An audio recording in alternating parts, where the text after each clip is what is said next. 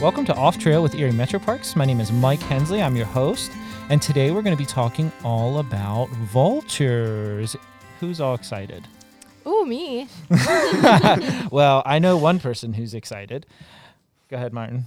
Yeah, I'm pretty excited, yeah. I've held him off on a few episodes of talking about vultures because he loves vultures more than I do, for sure. But we have a special guest on this episode. He definitely loves vultures more than me, that's for sure. Absolutely. And her name is Dr. Morgan Drabick-Hamsher, and she is a research wildlife biologist for the USDA. So, Morgan. Hello.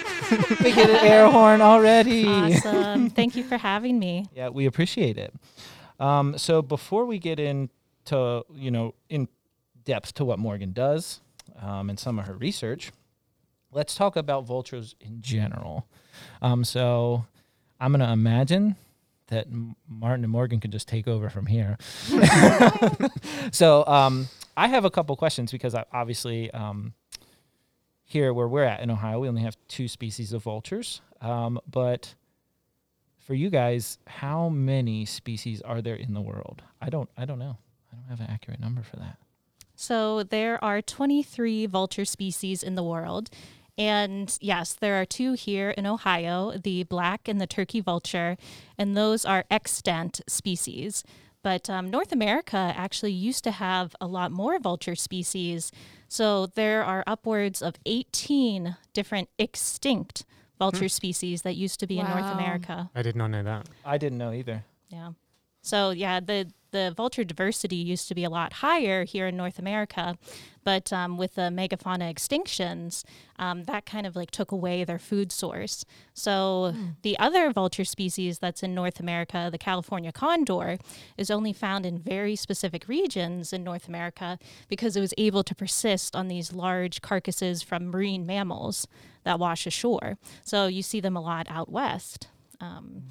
The next place to go would be India. They have a great diversity of vultures there. And those vulture species also experienced a great decline in the 90s from a non-steroid anti-inflammatory drug, diclofenac, which the people over there were giving to livestock as it helps alleviate the pain associated with arthritis in animals. But they did find that this was toxic to the vultures. And so they experienced these really catastrophic declines of vulture species there.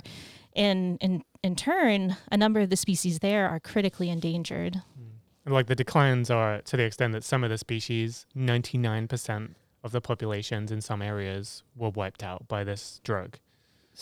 So Martin had done the International Vulture Awareness Day program. Yeah.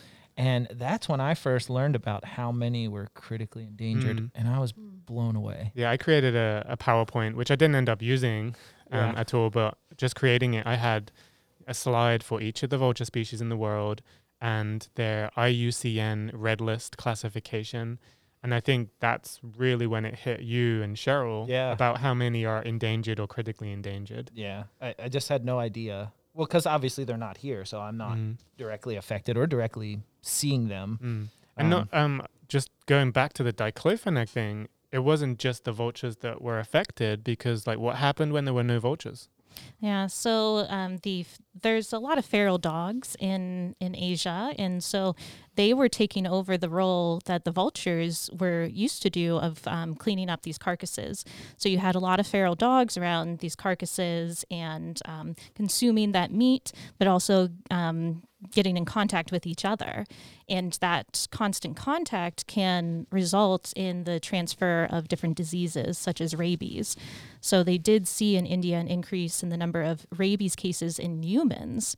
So vultures are, they help prevent those contacts between mammalian scavengers.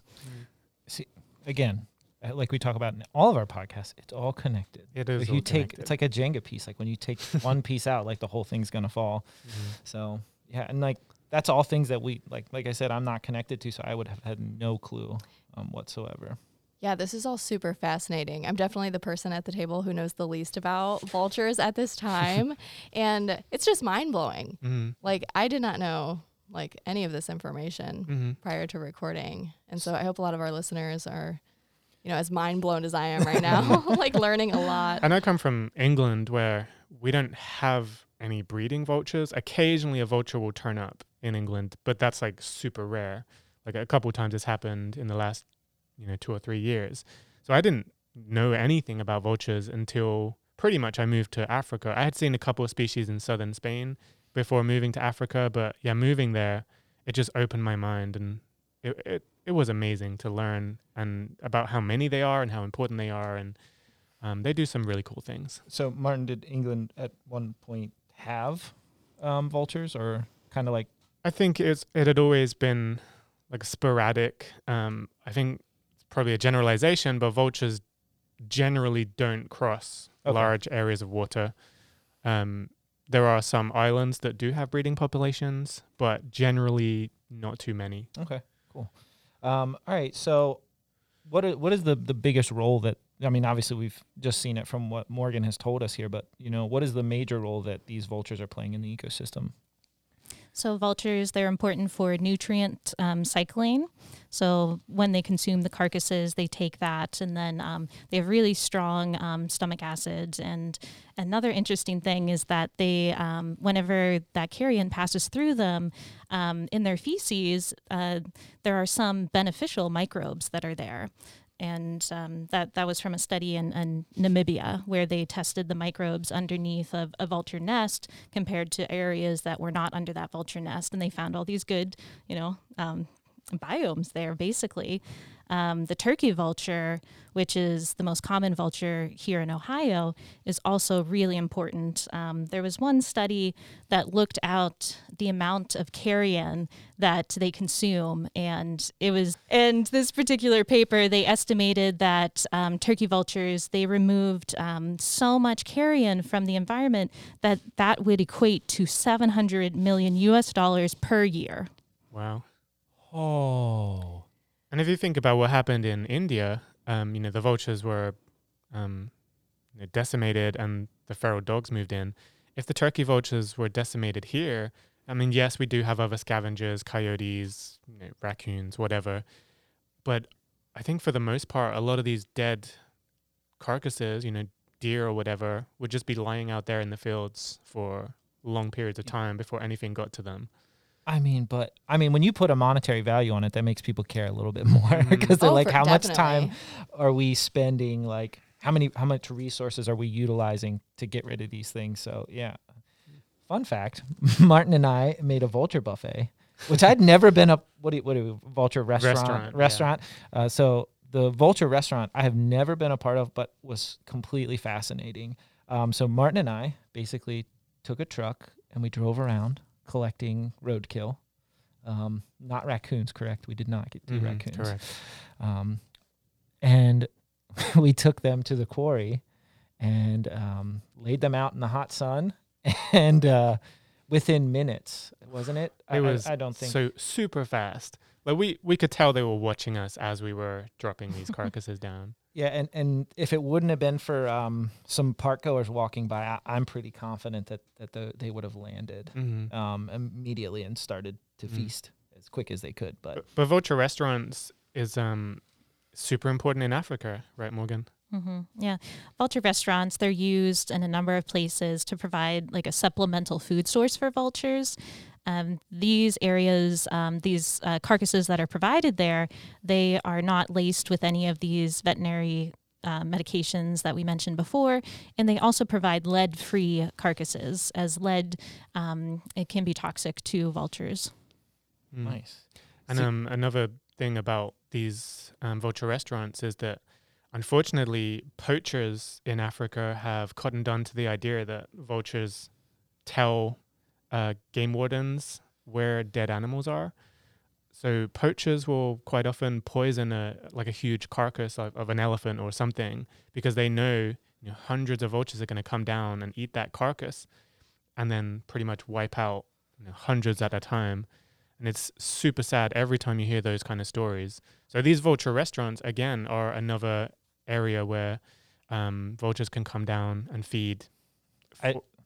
I would hope that they're getting fined, but I imagine hunting out there is a lot Unfortunately, they're not getting found, found. Yeah, which but yeah. is an So unfortunately so bad they joke. just show up to these massive, like, essential death piles of vultures, correct? Am I Yeah. wrong? Mhm. Yeah, that's There, terrible. there is some great conservation work going on now in Africa where whenever rangers find these events that they have these poison response kits with them. So if they do see any vultures there that are still staggering around from the effects of the poison, they're able to administer certain drugs that will counteract that toxin. And and they'll try to rehabilitate as many as possible. So, Morgan, is there any cases where they have to, like, take the vultures and rehab them, like in the rehab facility or something like that? Yes. Similar to here, there are rehab facilities that will take the vultures and flush the toxins out of them. I had a vulture that I was following in South Africa, a Cape vulture, XO42, that I had tagged, and I had a GPS transmitter on this individual, and I was following its movements every day, and at one point it stopped, the transmitter stopped moving, and it was on a particular cliff. And luckily, it was nearby a vulture restaurant, and I knew the owners of that vulture restaurant. So I went down and stayed with them for a few days to try and find this vulture. And we searched and searched, and there was one day where I almost gave up. I almost drove back, but I got the GPS location, and we rushed down the hill. And we, as you say in South Africa, we bundu bashed through through this forest, and lo and behold, we found XO42, and I picked him up, and he was very, very weak, and I put him in the university vehicle, and I drove back to the major town to take him to a veterinarian. And when we got there, the vet did all of these x-rays looking at any broken bones or whatnot. He did not find any. And so his conclusion is that it was poison. And so that vulture survived one night, and the next day it had died. Oh, no. Sad. So Mm. it was very sad. But I say that we only know that vulture's story, though, because I had that GPS tracker on it. Which just shows the value of research. Yeah, absolutely. Yeah, and quite often you know how many vultures are dying at one of these poison carcasses, but you don't know how many are flying away and then dying elsewhere. Exactly. Yeah. Well, so let's transition to Morgan's research. So go ahead and tell us a little bit about what you've done here in Erie County to kind of promote vultures, and further your research. Yeah. So I now work for USDA Wildlife Services National Wildlife Research Center, and I am at the Ohio Field Station, which is based here in Sandusky, Ohio. We have offices at the NASA base on Columbus Avenue, 250. And our work here mainly revolves around understanding airport wildlife hazards. So in the U.S. alone, over 14,000 wildlife strikes, that's a collision between an animal and an aircraft, occur. And that's only what's reported. Is that every year? That is every year. That's a lot higher than I thought. Yeah. And like, is this in varying size from like the smallest bird to a trumpet or swan? Yeah, Okay. exactly. So yeah, it's a very interesting topic, and yeah, so we do a variety of research here on preventing these, on understanding why these collisions occur in the first place and trying to prevent them. So you recently had one of your big research topics published, correct? Yes. So this paper, it was based here in Erie County, and it came out of a question of how can we use unmanned aircraft systems, or UAS, in airport wildlife hazard management. So UAS are, also called drones, they are autonomous. You can fly them autonomously or manually, and they come in all these different shapes and sizes. And wildlife biologists are using them in the field for a variety of applications, including population surveys and things like that. But it's also, what is the potential that we can use it, say, in an airport environment to disperse birds out of the path of an aircraft. So to prevent that collision before it's going to occur. As a lot of these collisions, the ones that are the hardest to mitigate are the ones that are off airport property, that are saying like 500 feet up in the air. So that biologist at that airport can only do so much on the ground. So how can they prevent those collisions happening in the air? And perhaps UAS are one way to use that, because they do extend our reach. But in order to use that effectively, we need to understand how birds perceive them. So what is going to be considered the riskiest UAS? What's going to get them to move the fastest? What's going to get most of them to move out of the way? And we just don't have that information. So in this study, we collected that information. Okay, cool. So we've kind of got the purpose of the study, and you had mentioned earlier, how often these strikes happen. So in your research, you attempted 6 methods, correct? Yes. So we attempted 6 different methods, and this was to look at how turkey vultures respond to UAS. Now, turkey vultures, over a 5-year period, there were 350 strikes with aircraft, and that resulted in about $19 million of damage. Oof. And with those strikes, that's impressive, but also that's a reason for not just us to care, but like people who are footing the bills for these kinds of things. Like that's like huge justification. Yeah, and also an interesting fact: the only animal which is recorded to have collided with a spacecraft was a turkey vulture.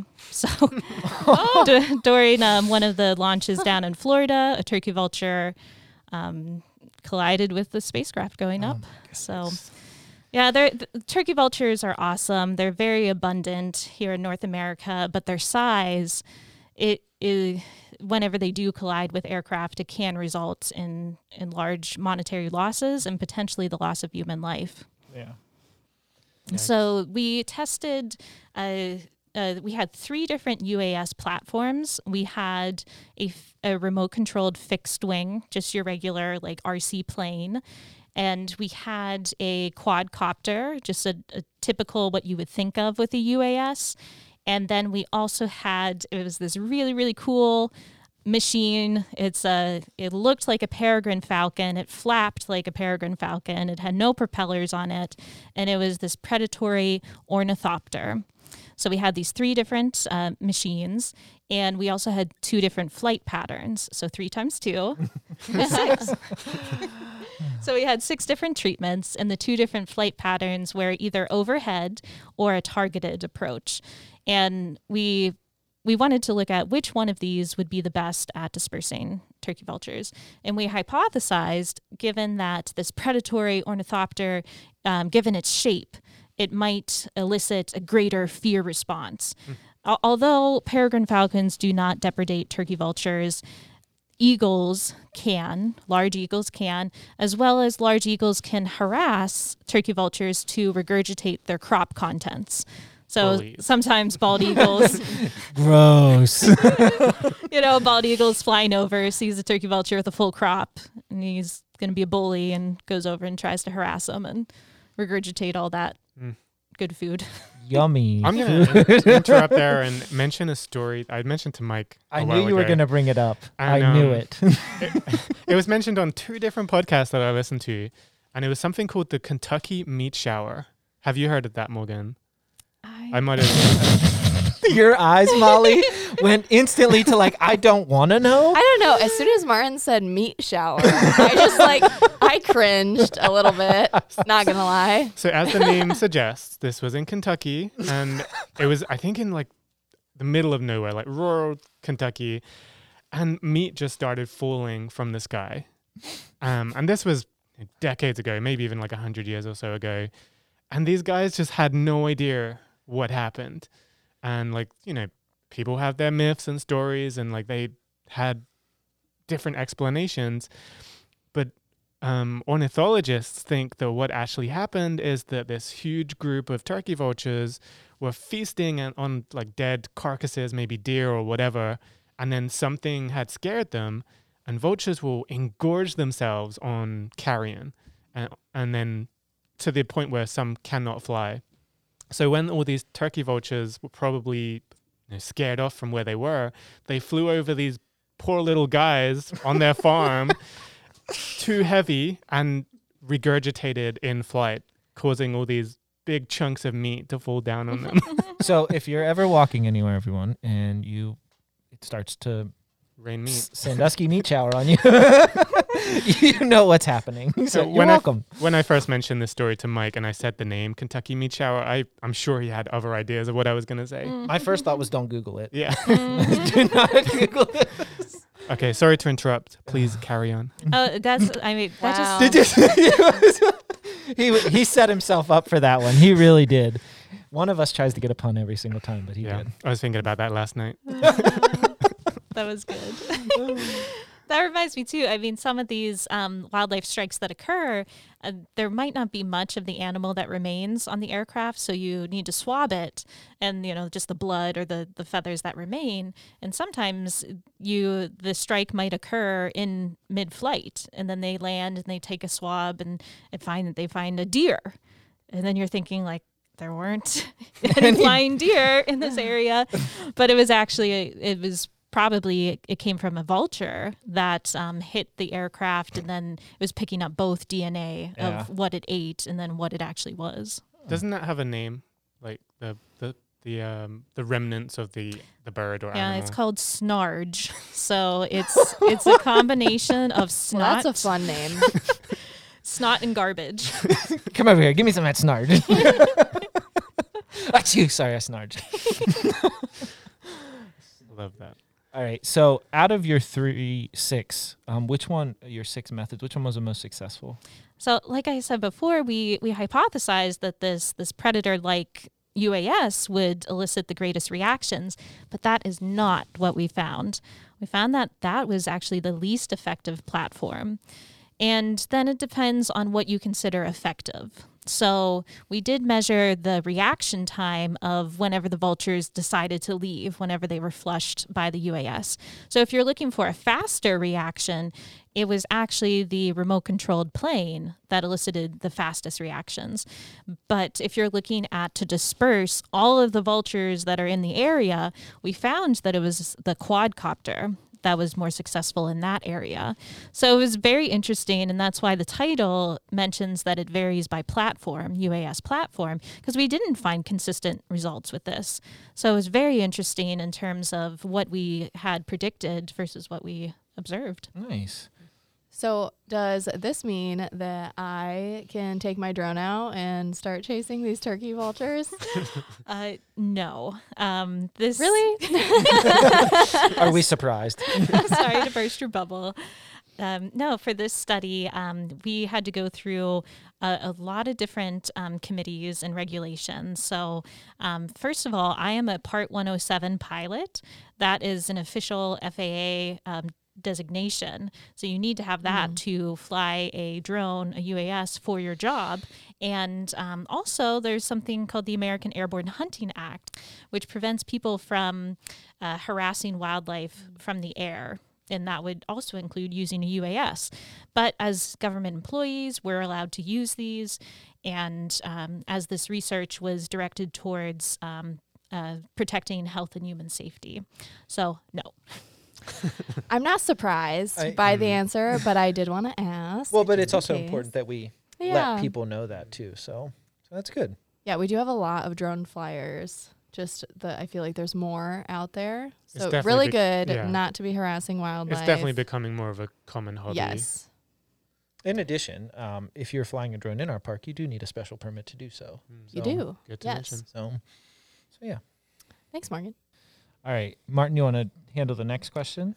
Sure. So aside from like collecting all the data and analyzing it, what else goes behind getting a scientific article published? Yeah, that's a great question. So I will say that this has been a collaborative effort, and I'd like to mention Dr. Travis DeVault from University of Georgia, and also Dr. Esteban Fernandez Urisic from Purdue. and his team there, and also the rest of the Ohio Field Station staff. As you'll see, that these people are all co-authors on this study. So it does involve a lot of organization. So generally, that first person listed there is the principal investigator, and they are responsible for organizing the research, making sure all the observers are there on time, that all the observers are trained and they're all on the same page, and then also just all the data collection. And this was a very large study. It was about 2 months in the field at the Erie County landfill every day. And it was so much fun, and it was a lot of information that we were gathering. Not many people would say fun for a landfill for 2 months, but I guess that's Morgan. Yeah, I was gonna be like, well, that's garbage.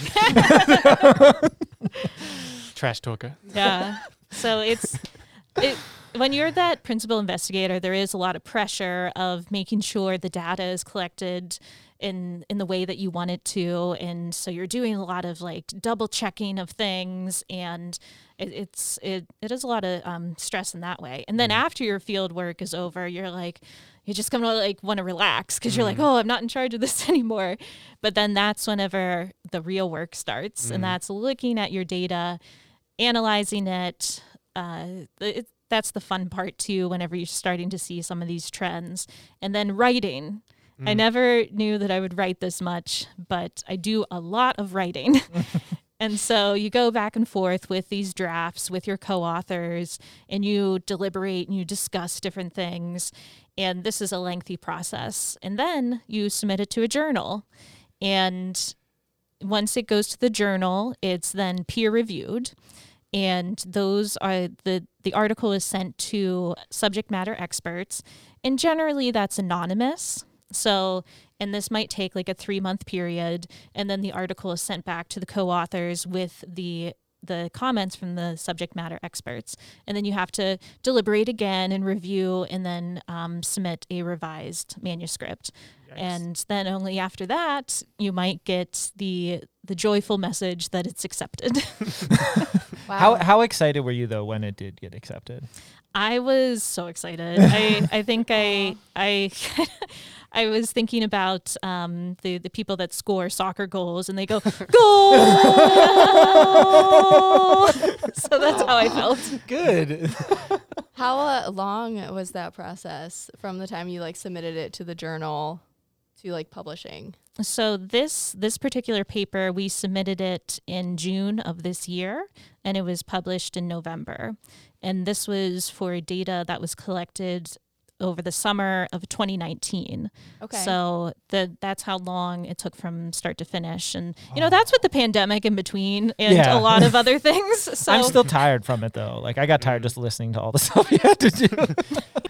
Which journal was this paper published in? This was published in Scientific Reports, which is a division of Nature. Oh, yeah. That's like the biggest deal. Like, that's like... That's all the one way at that the top. Non-scientists have heard of. Yeah. Well, because when Martin told me, I was like, no way. And I'm not a scientist. I was like, no. He's like, yeah, no. So, all right. So, Molly, you're up on the next question. Sure. Yeah. So whenever research is conducted, there are a lot of different variables that can affect the outcome. And we were wondering, what was one thing that you just did not expect at all during this process? Yeah, so this ornithopter, this robotic falcon, it just was not effective. Like, if you saw it flying in a field, it's flapping, it has the right shape, it looks like a peregrine falcon. But when we flew it at the landfill, there were multiple times when the vultures did not react. It just flew over, and they did not react, that in so many trials that we actually had to exclude the ornithopter in some of our treatments. So then we ended up just comparing the remote controlled aircraft to the multi-rotor. So that was pretty surprising. Yeah, that was one thing we didn't expect. You couldn't fool those vultures with that fake peregrine. You just couldn't do it. No, but maybe put googly eyes on it next time. Can you imagine? Just sharp teeth or something. Jeez. All right. So, what were some of the challenges you faced while conducting this research? Like I mentioned before, it's a lot of organization and getting people out in the field. And for this research, we had 2 UAS pilots, myself included, and then we also had an observer. And yeah, I had to make this observer schedule and get all these people. Thank you to all the observers out there. But that was pretty challenging. And then in terms of some of the statistical analyses that we did, it was new for me. So it was a lot to learn. But I'm really proud of what we ended up doing in the paper, as we were as thorough as you can be with our analyses. And I also thank my co-authors for their help with that. So there were days where I was like, I don't know what's going on with these data. Like, what am I seeing here? And then, but once we started to discuss, it all made sense to me. And and I am pretty proud of this final product. Awesome. You kind of touched on it a bit, but what was it like working at the Erie County landfill? It was awesome.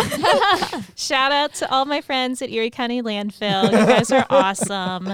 I can't wait to come out there again. So the Ohio Field Station has been working there for a number of years, as it's an attractant for a lot of local birds. There's vultures there. There's ring-billed and herring gulls. There's a long-tailed Jaeger. Oh, yeah. That is a very rare bird. And we were there one day, and it just flew over, and it was awesome to see how the gulls reacted, as that's a predatory species. And yeah, they just all flushed. There were some other great birds there, because we were on the vegetated capped landfill, so it was no longer operational. So there's this lovely grassland there with the bobolinks and savanna sparrows, and it was just pretty peaceful. I'm going to bird right after this at the Erie County landfill, everyone. I knew somebody was going to say something like, oh, I need to go there right now. I've never birded anywhere near there, probably, so that's not true, but not there. Yeah. So, Morgan, what is next for you in regards to this topic? Are there any plans to continue your research? Yes. So I mentioned that there were 2 UAS pilots with this study. So I actually flew an eye in the sky UAS. So I flew that over the whole landfill area to record all of our treatments. And so we have about 100 of these UAS videos. And I mentioned we've published this paper on turkey vultures, but we are now extracting the information for the ring-billed and herring gulls.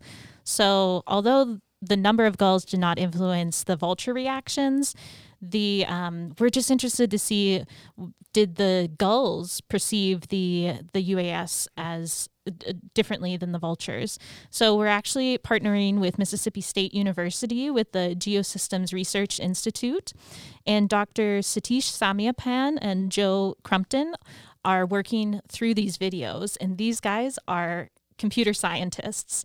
So unlike what I had to do and manually watch these videos and plot each interaction that I was interested in, they have the tools and technology to use computer vision to extract 1,000 or 2,000 gulls from these videos, and then individually identify all of them and look at their response patterns to these UAS. You didn't feel like doing that manually? No, that was going to Wow. take a long time. 10 years or so. Holy cow. That seems like so high Like- tech. Mm. You're not kidding when you say each individual gull, right? Because I know we're talking hundreds of thousands of gulls. Mm-hmm. Holy cow. That just sounds so tedious. I don't know. Nope. It's really cool. I can geek out about it because these guys, I've learned so much from them. So they do this background subtraction first. So they take away what the landfill surface, the substrate looks like, and then they're able to identify each of these gulls. And then there's a computer vision problem called multiple object tracking, which then puts an individual label on each one of these gulls. But it becomes very complicated whenever they go off the screen, because then you don't know, like you lose that ID for that bird. But it's really, really fascinating because we can get at, not only can we get at how they reacted to our treatments, but also just the collective behavior of gulls. I mean, anyone that has watched gulls flocking, what is going on there? Like how far away are they from their neighbors? And is this the type of movement that we want at an airport? That's also like, is this going to be too chaotic? If we were going to flush a whole bunch of gulls, are we actually getting them out of the path of aircraft? So this is like research within your research. Mm-hmm. That's crazy. So if anybody's interested, Morgan, in accessing your work, how could they do so? So you can Google the NWRC, that's the National Wildlife Research Center, the Ohio Field Station. And on that webpage, you'll see the history of our field station, as well as you can look at all of our publications there. So the Ohio Field Station was created in this area in 1968, which I think that rings a bell with you guys. Yeah, that's when we were founded. Oh my gosh! Right? Yeah, I just drew like a huge blank. I'm like, Yeah. wait, what? I know, I was looking at you guys because I'm like the newbie. Morgan, and I was wasn't like, ready for confirm. this question. So we're kind of like, sister organizations. Aw, How Yeah. cool. twinsies. Twins, yeah. But it was originally established in this area to understand and mitigate bird damage to agricultural crops. And then in 1989, which was a great year, they started to Was that the year you were born? no. And so in 1989, that's whenever the Ohio Field Station started to get into this bird collision research. And so we actually have a interagency agreement with the FAA, the Federal Aviation Administration, and they help support and fund this research. Cool. It's interesting that we're in this small town in Ohio. Is there a reason that this kind of research is happening here in Sandusky? Yeah, so in the 1960s, there were a lot more larger blackbird flocks in this area, and they were taking a heavy toll on the crops in this area. So that was the reason why it was established here. But the other awesome thing about being located here is that we're close to the lake, so we're close to large populations of water birds, which are considered a high hazard to aircraft, as well as this is a migratory pass-through stopover area. So we also can get numerous species there, and we can conduct field work with them as well as there's an overabundant population of white-tailed deer here, and we do research on that species as well. So, out of all the vultures you've seen, which one's your favorite? Oh, that's such You a can tough only pick one. You question. can only pick Tough one. question. Oh my dear, I do love the Cape vulture. I mean, it's such a gregarious species. The fact that it breeds in a colony, but on a vertical colony on a cliff, and that just blows my mind. And I they're need just to Google more about this later. they're big. I think that was the first thing that I really fell in love with vultures, is that they're a big bird. You can use binoculars to look at them, but just how big they are, it really exaggerates their movements, and you can see their interactions really clearly. And And they need some love. They get a bad reputation too, vultures overall. So, which Yeah, everything's out there. a lot of people think they're some of the ugliest creatures in the world, which is harsh. But there are, even within those 23 vultures we spoke about earlier, some of them are beautiful, really beautiful. Like, if you're on Google or whatever, search bearded vulture, king vulture, pole nut vulture. What others would you say are beautiful vultures? Egyptian vulture? all of them. That's just, I don't know. I'm not gonna say that they're ugly, because if you've ever seen a naked mole rat, that is Oof. one of the ugliest animals I've ever seen. So, vulture's not even close to that. So. Yeah, and vultures are associated with death. So as humans, when we see a big group of vultures, especially like perched on a building, it just brings up these notions of death. And that is a difficult subject. And it's even worse too if, say, it happens in a cemetery, and say you're visiting a loved one that's buried at the cemetery, but you just see this group of vultures there. It really might impact you on another level as well. Yeah. And death isn't necessarily always a sad thing. Sometimes it's related to remembering those people. So in some cultures of the past, I'm not sure if there are still any right now, but some cultures loved vultures because it enabled them to think about the people that they've lost. and they have a lot of respect for vultures in some cultures. Ooh, rhyming. Um, Vulture culture. that they believe the vultures can see the future or are super wise and can be a good omen for a battle, for example. Mm-hmm. I had no idea about that. All right, so now what we're going to do is we do a news article every single episode, Morgan. And we're going to turn it over to Martin. So, the news article! Every time that gets me. Okay, so the news article I am bringing to this episode is wondrous and amazing. Female California condors can reproduce without males. Isn't that crazy? You go, girls. So this is with the California condors, which I'm sure as many people know are critically endangered still. Are they still critically endangered? I think. At one point, there was barely any of them left in the wild due to various events, including lead poisoning and lack of food and persecution, to the extent that every California condor in the wild was captured and brought in for reproduction programs. And while they were doing this, and over the past several years, they have been collecting DNA from every California condor. So they probably have more DNA samples, like proportion-wise, for the California condor than probably any species in the world.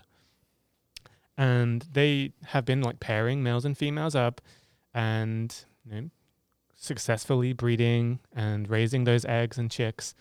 And they found out that these two chicks had DNA that did not match the male or the males that the females, the mothers, had come into contact with. Mm-hmm. And the more they looked at these chicks, the DNA matched like all the different loci of the mother. So their only conclusion from all the DNA analysis was these condors had just basically produced young without any male DNA. That's fascinating first on the fact that this is a species that was like the brink of extinction, like right there, like probably on its last leg. And then, that they're able to find this out. I wonder, I was curious when you first brought this up, this was weeks ago, you brought this article up, like the second you caught it, you're like, Mike, guess what? And I there has to be further research on this as to like the environment that these females are able to do this, because they're going to probably try to recreate this at some point to where, they can do this again, so that they're not reliant on males if something gets worse for their population. Not that it's not already bad. Well, the research was saying that it's probably really, really rare, but who knows how many other species this is happening with, because it happens in reptiles, it happens in like crocodiles, turtles, lizards, and a few other species where females can reproduce through something called parthenogenesis, which is without males. But in birds, it's super rare. It's been seen in a few domestic species like chickens and turkeys and other domestic animals. But who knows how many of these wild species are doing this? I was like kind of blown away at first, because at first I thought it was like one of the first birds ever. And then you had told me about that there were domesticated ones that had done it also. So yeah, we're not as important as we used to be, Mike. That's all I'm saying. Oh yeah, absolutely. I agree 100%. Honestly, I'm going to tell you the truth. I wouldn't make it without my wife. That's the truth. And from every aspect of my life, I am not able to be a successful human being without my wife. She never listens to these podcasts, because if she did, she'd kill me. Because I talk about her all the time, especially on the earlier ones where I made like jokes on her behalf with spiders and stuff like that. That were personal stabs at her, and she'd be like, "Oh my God, you told people that?" And I'm like, "Yeah," but yeah, none of what I do is possible without her. So, guys, get ready for it, because you're no longer needed in the bird world, at least. All right, everybody. So that's all we have for this episode. We will put links on this one to Morgan's research, and we really appreciate you hanging out with us today. And we hope you had a good time hanging out with us too. Yeah, all right. thank you. We'll see you guys later. Morgan.